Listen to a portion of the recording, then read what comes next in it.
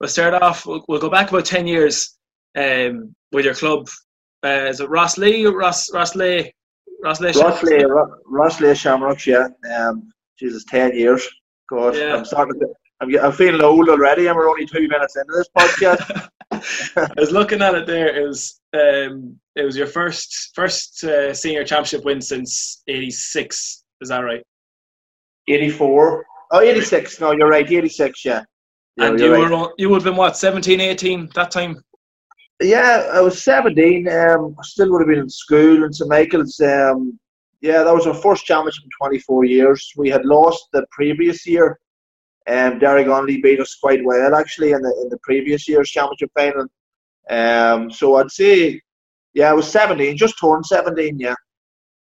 And describe that, like, you'd hear it, it might happen every year. There'll be some county that a team comes up and they haven't won a championship in 20 years, or they've never been in a senior championship final before and they win. Like, what was that like for your club to come and win that championship?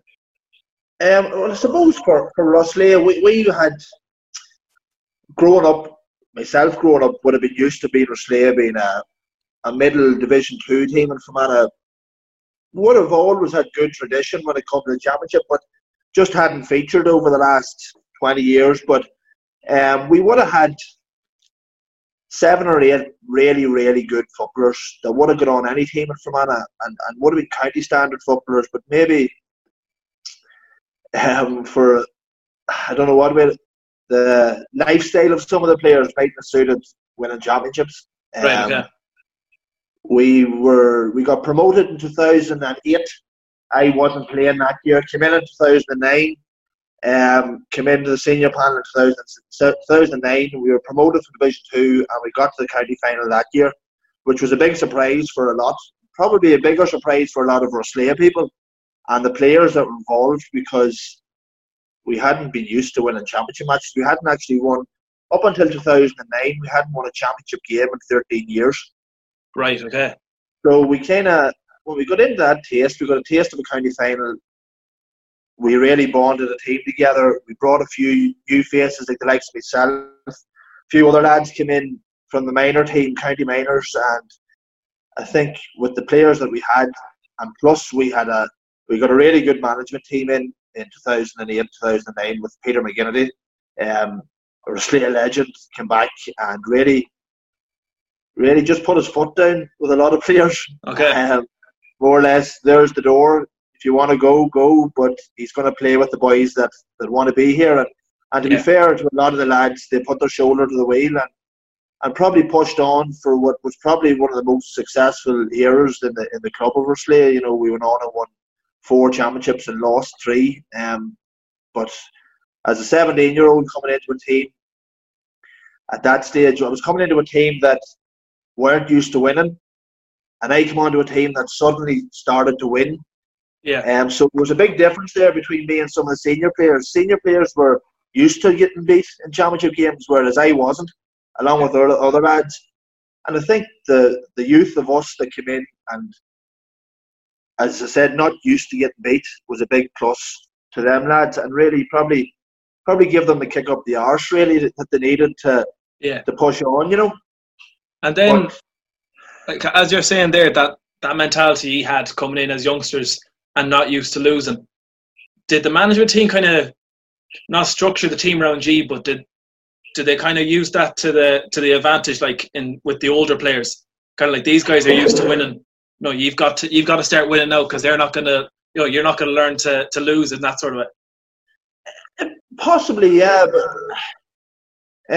with the management team that came in, they really just stripped it back down to the bare bones. And we had the likes of James Sherry, Peter Sherry, Shamey Quigley that was thereabouts, coming and going, maybe a bit, Conor Quigley, other lads, really, really, really good footballers, but for whatever reason or other, whether it was the management teams that were lackadaisy before it just didn't work out. But I think we got 3 or 4 really, really good players coming through, aged from the minor team, from the minor team, which we just didn't have before. 3 or 4 players that really pushed it on a wee bit. And with the experience of the team that was already there, I think we made a really, really strong team, but it's hard to tell why we weren't successful in them number of years before that, because we always had good players. We always had really good players. But it was just whether it was getting them all on the pitch at the one time and singing from the same hymn sheet, really. And to be fair to Peter McGinnity, he done that. He brought us back to basics. There was nothing fancy about it. So that was 2010, and since then you've been pretty successful. Is it 4 championships since that? We won again in 11. We didn't feature in 12. We won again in 13. Won again in 14. We lost in 15, and we didn't feature there for a few years, and then we got beat again last year. So if it hadn't been for Derek Onley Harps coming so strong, we probably could have had 7 or 8 championships, and there's probably no doubt about it that we would have won that. They're so strong, you know. They're on 5 in a row now, aren't they? They're going on to 6 in a row now. Yeah. Fortunately for them, but unfortunately for everyone else, we're just playing a bit of catch up at the minute. Yeah. But, we're going for 6. To be fair to them, they've really stepped it up now in terms of club football in Fermanagh. And then just moving on, the following year, then 2011, you were still in school when you got called into that Fermanagh senior panel, were you? I was, yeah. In 2011, I got called into the Fermanagh panel just shortly after the 2010 final.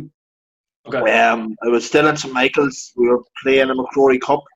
We had a strong enough team, so I was kind of let go after the McKenna Cup to concentrate on the school football, with the thing to come back in after the school football was over. So we were unlucky enough in the McCrory Cup that year. I think St Pat's Dungannon beat us by 2 or 3 points in the semi-final. We had some quality footballers on that team, all boys that really, most of them went on to play county football.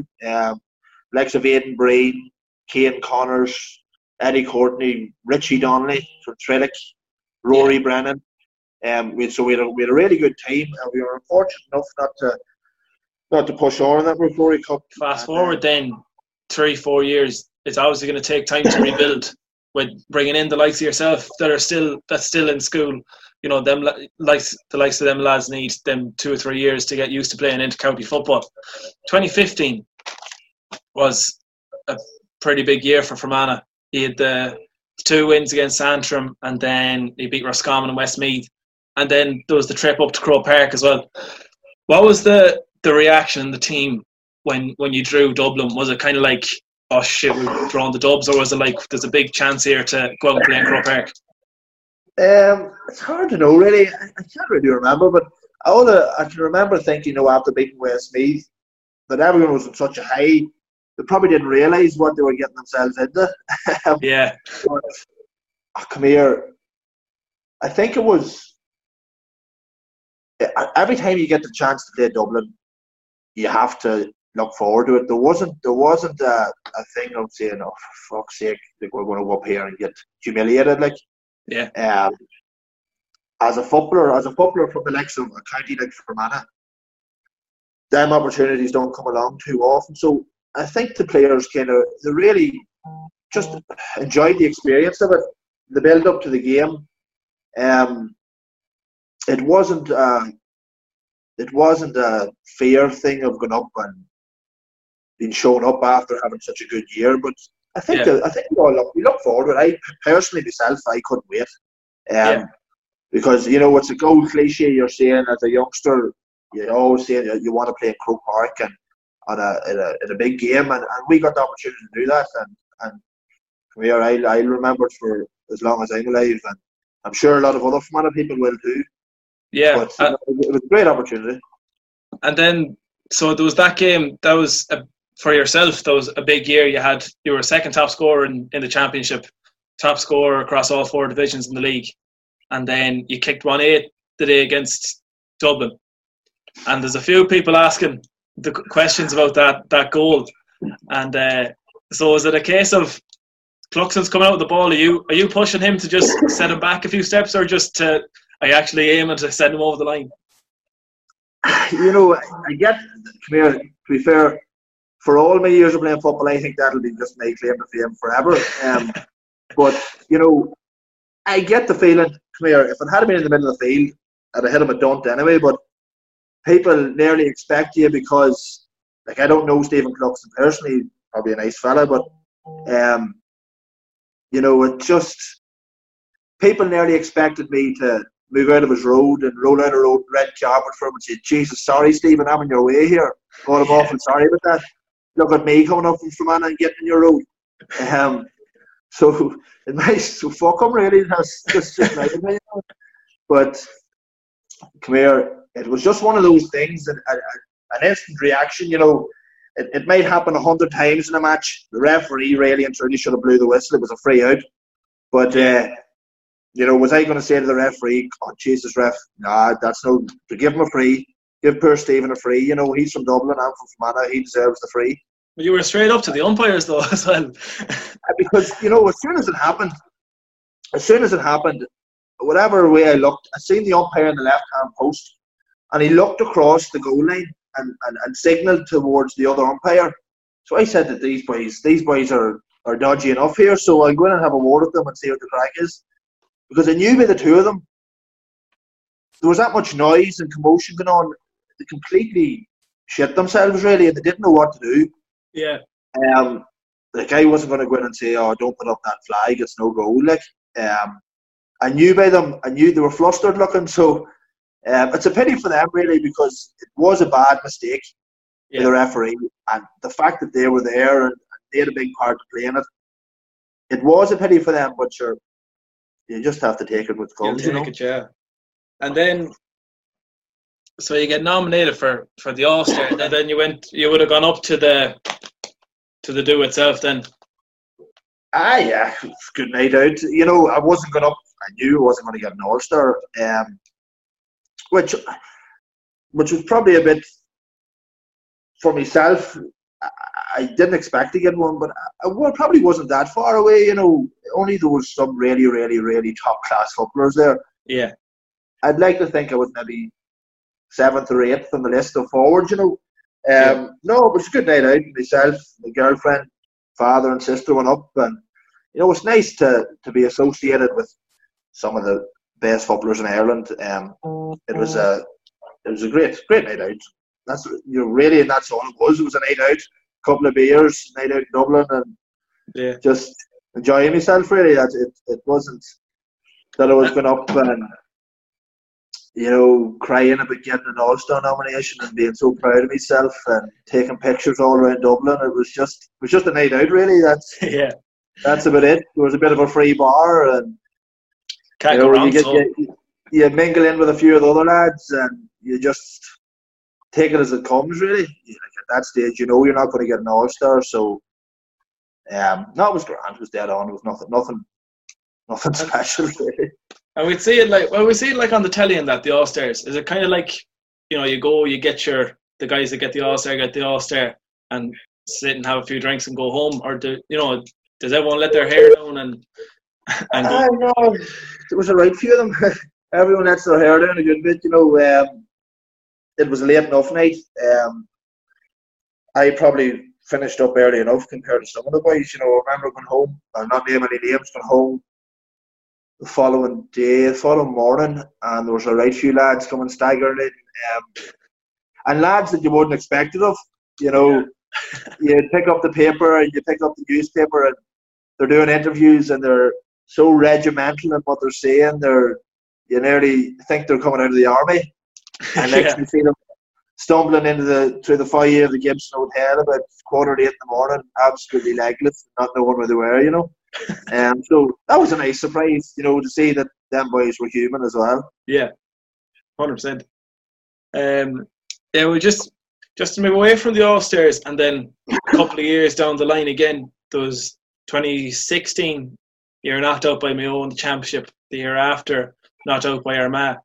2018 then was it kind of seemed like a year that should have followed on from 2015. You had a very good year 2015. 2018, you get promoted to Division 2, and then you had a good run in Ulster as well, getting to the Ulster final. And if I'm right in saying this, you were going for your first Ulster Championship. Yeah. Yeah. 2015 was a good year.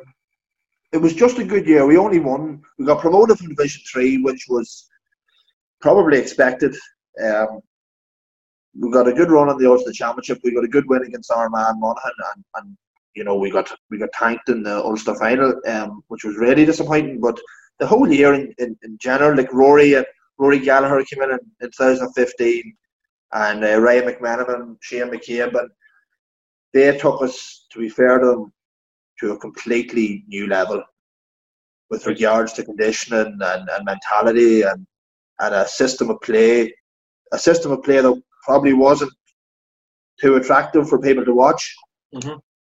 But with the players that we had, with what Rory had seen, with the players that we had, and the system that we were playing, it was effective because it won games. We won games. We won games that generally that we wouldn't be winning.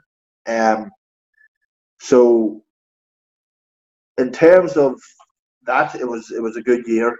Obviously, we didn't win it. We lost the Division 3 final, lost the Ulster final, and probably we got tanked by Kildare, but that was just a hangover. We weren't as bad as that. It was a hangover from the Ulster final. It was nearly impossible to get ourselves back up to that level that we were at before the Ulster final. Okay. So it was always going to be a tough day against Kildare, but it was generally a good year, in terms of conditioning of the players and the mentality and the togetherness, and it was probably one of the best years that I have had underneath. Right. Fermanagh colours since I've started playing.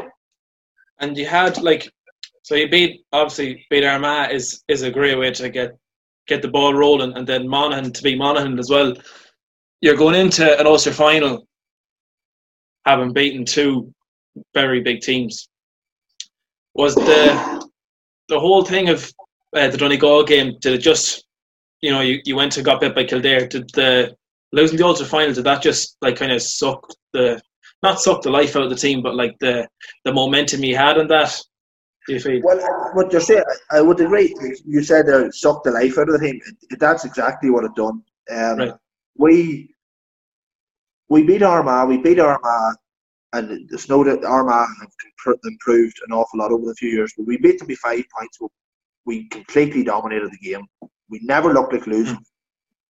Against Monaghan, although we got a late goal, we dominated possession. We were the better team. We just didn't take enough chances, and we fully. It wasn't you can pick up the paper and you can see it's 8 to 10 points. It looks like a smash and grab. It wasn't that way. Maybe in the end it was, but we completely controlled that game. We played the game in our terms, and that's one thing that Rory Gallagher put into us when we were going out to play. We played the game in our terms.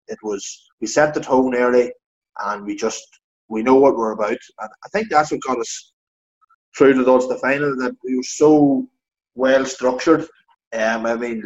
Down to the last detail, every man knew his job. And obviously the Ulster final, the beating we took, even to this day, I don't know what went wrong that day, because I remember the preparation for the Ulster final it was unbelievably detailed. Yeah. And it just blew up basically for us. I don't know whether it was the occasion got to us. There's that many ifs and buts. I can't put my finger on it, but it's a big regret for the players, because we know now, and it's easy saying that now. I'm not saying we would have beat Donegal, but we were definitely not 10 points worse off than that Donegal team. Yeah. Yeah. Well, so you had that year, that 2018, and so you're saying how the change that Rory Gallagher made to the team. What did he bring? I know you're saying the team structure and stuff like that. What did he bring that the team didn't have just before that? Well, first of all, what he done was he got the best players that were available to play football in Fermanagh. He got them onto the pitch. That's the first thing he done. That players might have been in great physical condition, whatever, but he got them out. He got them involved. And then for 6 months we trained like absolute dogs, and that is no exaggeration. We trained 7 days a week, and people now will talk about their training 6 nights a week, but 2 of them could be recovery sessions. Yeah. And they're calling training sessions, and it sounds good. We were training 7 days a week. No recovery sessions. It was train until you can train no more. And I mean, and that's no exaggeration. We were training, literally running the life out of us for 7 days. And that went on for a good 6 months, from early October right through the league, and right up until the Ulster Championship. And it probably was, over the years, Fermanagh have been perceived as probably a nice team to watch. We've always punched above our weight in terms of playing teams. Like, we played Mayo in 2016, should have beat them. Mm-hmm. You know, we should have beat Mayo, but that's typical Fermanagh. That was typical Fermanagh. It was go and play Tyrone in the National League, you beat me 2 points, come home, listen to people saying, God, you've done well today, you've played well, and we got fucking beat. You know? Yeah. Doesn't matter if you play well or not. I think that's one thing he put into our heads, that there's no point. Moral victories don't get you anywhere. It's about winning. Yeah. And I think that hard training, the training he done, it gave us a set of balls to say, you know, that's the way to talk about it. Like, when we went out and played the likes of Armagh, there would have been a fear factor, simply because, not that Armagh are a better team than us at the minute, just maybe of the tradition of the thing, of Armagh being traditionally stronger than Fermanagh, or Monaghan being stronger than Fermanagh, or you know what I mean. But we just grew a set, really. That's basically what we done, and we went out, and like, there's no point in saying it. We were horrible to play against. Like, if I was playing for the other team, I'd just pack my bags and go home. We were absolutely horrible to play against. And in saying that, a lot of people will say we were horrible to watch, which is fair enough. Yeah. And totally, I do agree with them. I wouldn't like to watch it, but if that was going to bring us an Ulster title, genuinely, it's effective, like, didn't give a shite what anyone thought. Yeah. Which is a pity that it didn't, because, to be fair to Rory probably gets a bit of bad press for being, which looks like negative football. And in saying that, we had some really good forwards. We had Shamey Quigley, Tomas Corrigan, Rory Corrigan, myself, Aidan Breen, good scoring forwards, Eddie Courtney. But he just saw that as the system of play to go on. It was definitely effective, 100% effective, until the Ulster final, obviously. But which is a pity. It's a pity we didn't get a bit of silverware of it. Yeah. Because, you know, it's easy to slate a team when they're not winning. If we had won that, you know, you would have seen other teams going down to use that template, lower leagues teams that are going to be playing against tougher opposition. But as I say, it was horrible to watch, horrible to play against, but it was effective. Yeah. And just to go on to when I said the current football season of what's been played so far, it was the start of this year that you left the county panel. Yeah. But we left at Christmas, just before Christmas. Just one of those things, really. I've been at it now from I was 17. I'm 27 now, so it's nearly 10 years in the county scene. But I just genuinely wasn't enjoying it, and the fact that I was there and not enjoying it probably wasn't fair on the other lads, because they were training away and I was probably going there, and I was half-arsed about it and probably not training as much as I should be, and looking for excuses to get out of training, and that's probably, to be fair to, like, when I'm training, if I'm on it, I'll train the best. But when I found myself starting to think like that, I just said, you know, I'm better off not here, because it only takes a player like that to drain the energy out of the whole squad. Because I've seen it happening over the years. So I decided to step away from it. And to be fair, it's not something that I definitely don't regret it. But when you're going to watch matches, in the National League, and you're sitting in the stand, and Fermanagh's maybe struggling a wee bit, and you're thinking, Jesus God, I could have scored that, I could have made that pass, I could have made that bit of difference. Yeah, it's frustrating. It definitely is very frustrating, and you'd love to be there, but on a Tuesday evening when you're clocking out at work and you're getting to go home, instead of putting a kit bag into the car and driving to Irvinstown or driving down Enniskillen, I definitely don't regret it then. But I think people get the perception once you step away from a county team that you have quit football, you have no interest in football. Yeah. That's not the case. No, it's been strange. It definitely has been strange, because for the last 10 years it's been the norm for me to be playing in National League games, to be going to training. And to be fair, with all the extra time, it's hard to know what to do at times. You'd be thinking, God, have I made the right choice here? But honestly, I do. At times when the matches are on and you see the games, you'd love to be playing, but it's not something that I regret doing. Definitely not. No, it's just the way it worked out. Wasn't happening for me, and I'm not saying that I'll never play county football again. If I don't, I don't. But it's not something that I have thought about. I just decided to take. At the time, I decided to take a couple of months out. Simple as that. And, and I think.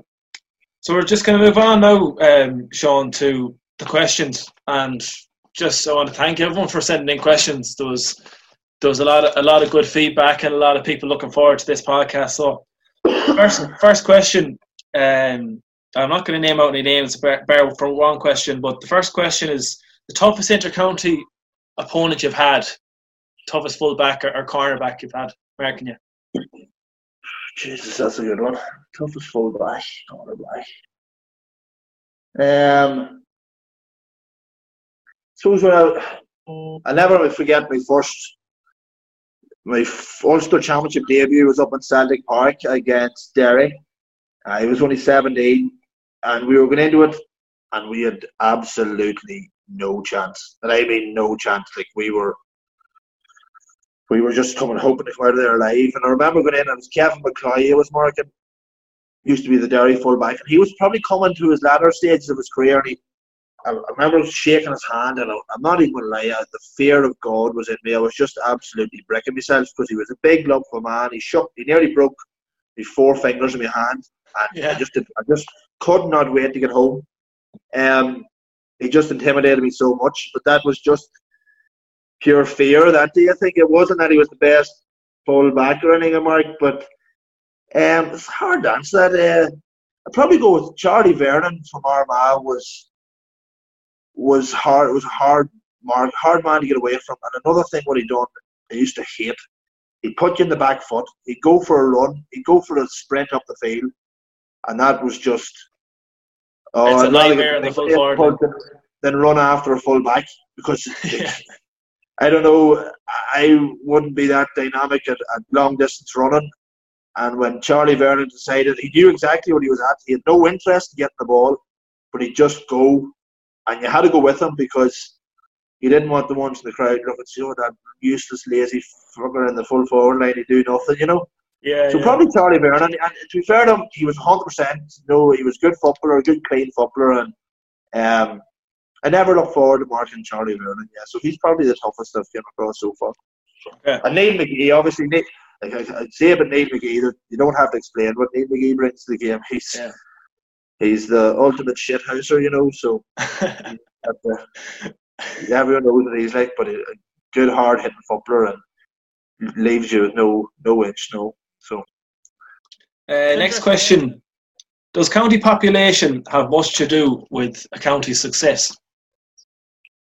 Yeah, in my opinion, maybe over the years, Fermanagh would have used that a bit like that as an excuse. Is it 18 clubs in Fermanagh? 18 clubs, yeah. There's 10 senior clubs and 10 intermediate clubs. Or No, eight senior clubs, 8 intermediate clubs, and 4 junior clubs. Right. 2. Yeah, that's right. No, I think it's just an excuse, you know. And personally, I would have used it over the years. But if you have 15 lads, 25, 30 lads, all going in the right direction, the same direction, and there's an end goal, and they know what the goal is, I don't think it is. Like, look at Monaghan. Monaghan, for example, are just, they're the smallest population county-wise in Ireland, and they're continuously putting it up and beating the big boys on all the day, or every day they go out, you know. But no, I don't think it's an excuse that teams will likely use. Teams like Fermanagh that have used, myself personally have used over the years. Next question, your career highlights so far? Career highlights. I suppose on a club scene, winning that first championship in 2010 was massive for Rosslea here. It really kicked us on to. We probably underachieved a bit. We won 4 championships, and looking back in 50 years' time, we'll be saying, "God, that was a great team," but it could have done so much more. But winning that championship was a highlight for me. Obviously, individually getting an All-Star nominee, a couple of Ulster All-Stars, and that run in 2015 was brilliant. We had a massive game against Roscommon up in Brewster Park where we come back from 7 down and won it by a point. You know, the games like that they'll never be forgotten. So yeah. But personally, I think the one was the biggest highlight was probably the day we beat Monaghan in 2018. Right. The fact that I'm living right on the border here with Monaghan, so and to get to an Ulster final was brilliant. Personal highlight there, yeah. And just as you were saying there, this is, I think about 10 or 12 people asked about this. You were saying how you're living on the Monaghan border there, and there's a story that's kind of attached to you with a late night feast. Yeah, that's nearly as bad as the Cluxon goal. That thing that'll follow me forever too. But yeah, that's. I don't know whether to say unfortunately or unfortunately. It's a true one. Yeah, it was a good night. I enjoyed myself. Yeah. Yeah. For those who don't know what the story is, would you mind? I don't think there's too many that doesn't know what this is. Google it. Google it. They'll find it. What was on the pizza? That's another question, actually. What was on the pizza? I think there was a bit of everything on it. I'm not sure. It's that long ago. It wasn't that nice that I remembered what was on it. I knew more about it the next morning. Yeah. And what about that? Just on that story, the conversation with the Laois fullback. Like, what was the conversation there? That part of the story. You know, it's that long ago, but I vaguely remember being there. It was in Portlaoise. It was a sweltering hot day, and we didn't have much of a chance, but it ended up that we were very unlucky that day. But cut a long story short, a good friend of mine here in Rosslea he walked in the local pub, and he was finished. Might have been 1:30, and he called down to the house here, and I said I'd go for the spin with him into Monaghan. He was going to get a feed. I'd go for the spin with him. So I was in there, decided, I'll get myself a pizza here. Sure, it'll do no harm because we're going to get hammered tomorrow anyway. You know, that was the thinking. So got the pizza anyway. I ate most of it. Went on to Portlaoise. And I remember going down on the bus, and I was thinking to myself, Jesus, I shouldn't have ate that. You know, with boiling hot. Yeah. I got about 5 slices of pizza stuck in me. And we're playing a qualifier game, which was live in RTE as well the same day. Okay. Jesus Christ, I'm going to be showing up here. But anyway, anyway. I'm not sure what the Laois fullback was. His name was. Can't think what his name is anyway, but he was with several fella. We got chatting early on. I was chatting away at him, just jabbering on away, and he was telling me what I was saying, like, what would you eat? I just making up a stupid conversation. What would you eat before a match? Or he was telling me all the right answers. Fair play to him. Good, solid, living full-back. Doing everything by the book. Yeah. And I just told him out straight what I had. And he was, I can remember him laughing. He was like, he thought I was taking a piss. But I just told him anyway. And, it was one of them games where I could do nothing wrong. Everything I touched turned to gold. Finished with 2-8, man of the match. And I think it was only a short time after that when I was talking in one of the newspapers about it, that I remember the Laois fullback himself, he realised that I was telling him the truth. He thought I was taking the piss. But no, that's another claim to fame. I'll not be remembered for my footballing prowess. It'll be dodgy stories that are around it. You scored 2-8 in fairness. 2-8, and I had a great game, and we were very unlucky not to win that game. But I was just thought, imagine if I hadn't have had the pizza, I mightn't have scored 2-8. If I hadn't have had it, I could have scored 4-10. You'd never know. But sure, we'll never know. We'll never know now. Leave that to the imagination. I just say it's that. I don't regret that either. Fair enough. Let me see. Next question. A name you might know, Eamon O'Hara. Eamon O'Hara, yeah. Here's a bit of a question for you here. Eamon asked, what's the best excuse you ever used to get out of training? Best excuse that I ever used to get out of training? To be fair, I wouldn't be a man for missing training. But I'd say there's that many of them going down through the years. Jesus, that's a tough one. Eamon might be able to tell me one of his. I was watching him in Lochra Gael. You man, John O'Mahony. Who did he fall out with? Can't remember now. The best excuse that I used for missing training. Excuse? Jeez, I don't know. There's bound to be one. I remember, funny enough, I wasn't involved in this one actually, but it was a couple of lads that were still on the county team at the minute. Were coming from Belfast, and they were driving out of Belfast anyway. But it was, if you know where we train, it's on the top of a hill. The best thing, they have a windmill up on it, and that's the only thing that works. They were coming, and it was a miserable night, and you're just thinking to yourself, this is just going to be complete torture. A couple of carloads of boys from Belfast coming out, and next thing they were on the motorway, pulled in on the motorway. One of them got out, took several pictures of the car with the bonnet open, took a wheel off the car, took the picture of it, and sent it to Pete McGrath, who was the manager at the time, telling him that they were in a handling here on the motorway in Belfast. Funny enough, there was two cars from Belfast going that night, and the boys that were coming behind them didn't back them up when they got back to training. Anyway, they were all screwed. I don't know who it was squealed on them, but there was 4 or 5 lads that took the effort to take a wheel off a car on the side of the motorway, take a picture of it, and send it to Pete McGrath. I'm not even sure if Pete McGrath knew how to work WhatsApp at that stage, so he might be only getting the picture now. So that's one of the excuses. I wasn't there that night, but I'm sure there was plenty of excuses in my time, but I just can't think of one at the minute. That's fair enough. We're good.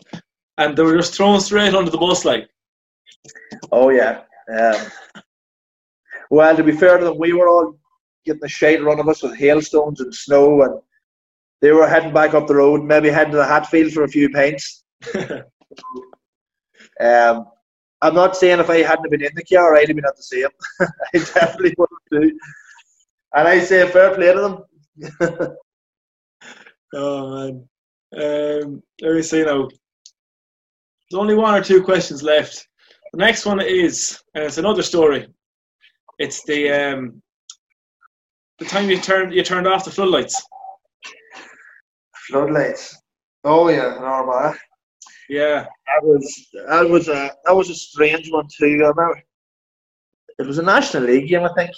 I don't know how these stories get attached to my name. I think it's just I have a good face for it. I don't know, but I remember it was half time and there was a bit of a scuffle and on the pitch. There was a bit of scuffle on the pitch, and I decided to head on in anyway because I had been in a bit of bother with the referee just shortly before that. So I said, right, keep my nose out of this because no doubt all the time, 100% I will be picked out and I'll get coming out at half time, get booked or something. So I remember going in, but shortly before that, I had hit, I'd give the Armagh midfielder a bit of a jab. It was a bit of a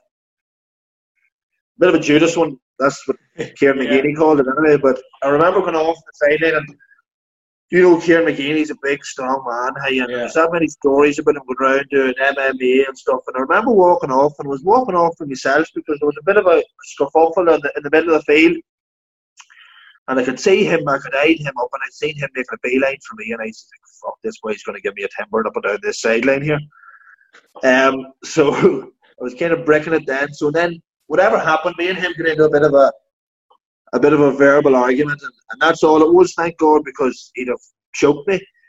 But anyway, the whole team's gathered in, and the whole lot gathered in, and there must have been 40 people in the tunnel, and out of nowhere, the lights went off. I don't know if I turned the lights off or not, but I'm going to deny it anyway. But the lights went off, and there was a couple of slaps thrown, and next the lights went back on, and by the time the lights came back on, I was safely in the change room, so I didn't give a damn. Yeah, it just because I had looked it up and it was saying how, I don't know, did it come on Wikipedia? I know Wikipedia isn't the most reliable thing to look at anyways, but it came up saying how it was actually you that turned off the lights, and the county board get a fine off it, or you got a match ban or something like that. I got a match ban, and the county board got a £5,000 fine. Thankfully, I didn't have to pay it, but I don't know. I think it was more to fill a headline in the paper, and to be fair, it was a good one. It was a good headline. Because to this day, it does look like I turned the lights off, because I was the first man in. So come here. I actually don't know why. I could definitely got a match ban. I'm not sure what I got the match ban for. It definitely wasn't turning off the lights. I think it might have been cited for something that happened during the match, but it's a good story anyway, so we go with it. Yeah, we'll leave it as it is. So yeah, that's all the questions, and thanks million to everyone who sent in the questions. How are you finding this isolation now, Sean? It's tough. It's tough enough, but luckily I've been still working there for the last couple of weeks, so it keeps you busy. Yeah. So I haven't really seen the bad side of it yet. No, I'm going to be off now for a week or two, so I'll see more then. It's definitely tough. It's strange. It's really, really strange. But fortunately, I have good contacts around the town, and you're always talking to people. The likes of this social media and video calls, and it's good to keep in touch with people because people isolating. It can't be good for the head at times, But 100%. I as I say, I've been very lucky that I've been still working, and that has been keeping myself busy and the head occupied, but hopefully now it'll pass now in the next few weeks because it's tough, when there's nothing on, there's no sport on, the sport's a killer, even if there was any like on a Saturday there, just to sit up and watch match of the day, you'd give everything to be able to do that, but it'll come with time, I suppose. Yeah. I think that finishes off the podcast. Sean, thanks a million for joining me. No bother, Ian. Good luck with it. And thanks look after yourself. Will do, surely. So that's episode 3 done. And thanks everyone for watching. And next week I'll be back with another one. So that's us done. And I'll stop recording. Looking at it now, I think it's just a cop-out.